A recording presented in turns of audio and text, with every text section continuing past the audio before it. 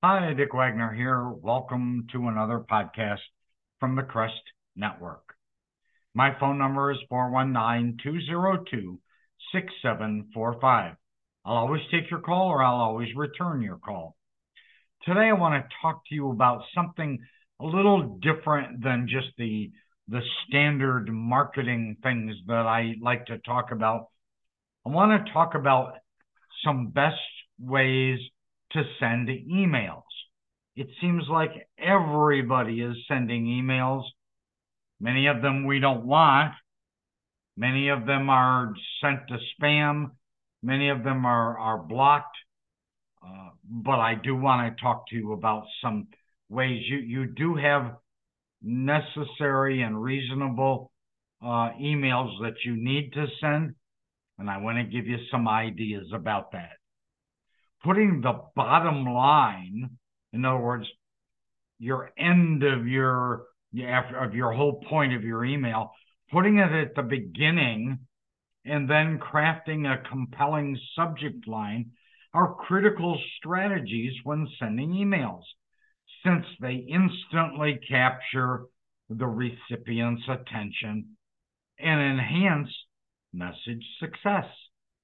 These practices value the time constraints of modern communication and simplify useful information exchange. Starting an email with the quote unquote bottom line or the main point you want to convey immediately provides clarity. In a fast-paced digital world, people often skim through emails or read them on mobile devices. By placing the most important information up front, you ensure that your message isn't buried within lengthy paragraphs. This approach acknowledges the recipient's time and increases the likelihood of your message even being seen, even if the recipient only scans the email briefly.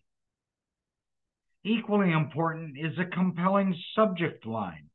This is your email's first impression, serving sort of as a gatekeeper to whether the recipient opens or ignores the email.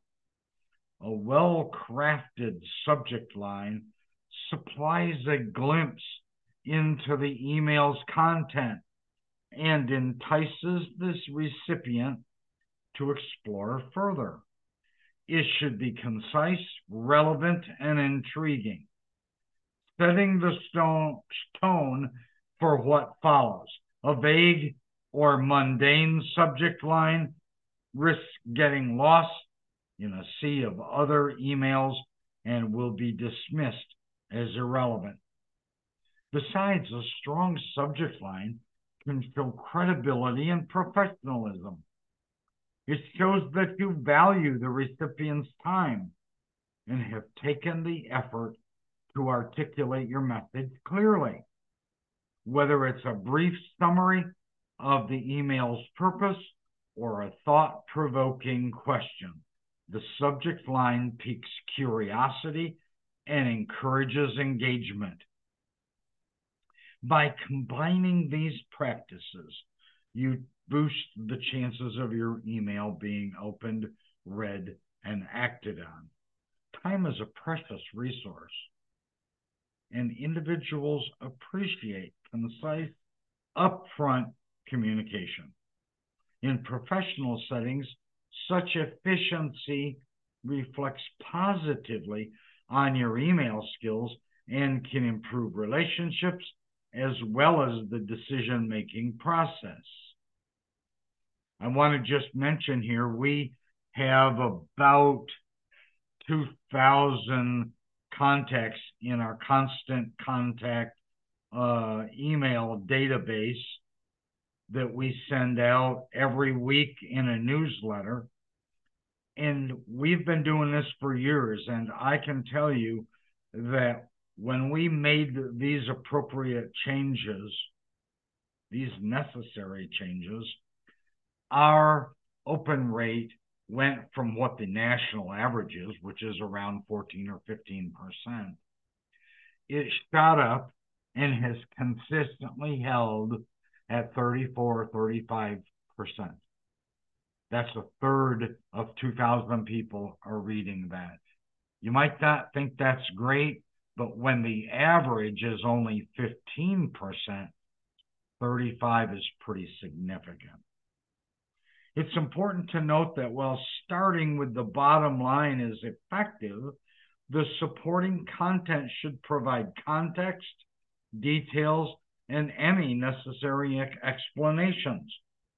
The goal is not to leave the recipient confused, but rather to empower them to engage more effectively with your message. So, in a world swamped with digital communication, the bottom line at the beginning and a compelling subject line play key roles in being certain your emails are noticed and read and understood. These practices acknowledge the value of the recipient's time. It boosts the likelihood your message is being opened and enhance your overall communication efficacy. As you adopt these strategies, you'll find that your emails become much more impactful and your interactions much more efficient. On behalf of this podcast, Crest Library, Bill Giannone, and all of the other support staff at the Crest Network, we appreciate you downloading our podcast. Our podcasts are on Spotify as well as our website, and they're free. You can also download the Crest app from either the Apple Store or the Google Store, so you can have access to hundreds of articles and videos, as well as this podcast, all right there on the Crest app on your phone. I'm Dick Wagner. Talk to you soon. Thanks for listening.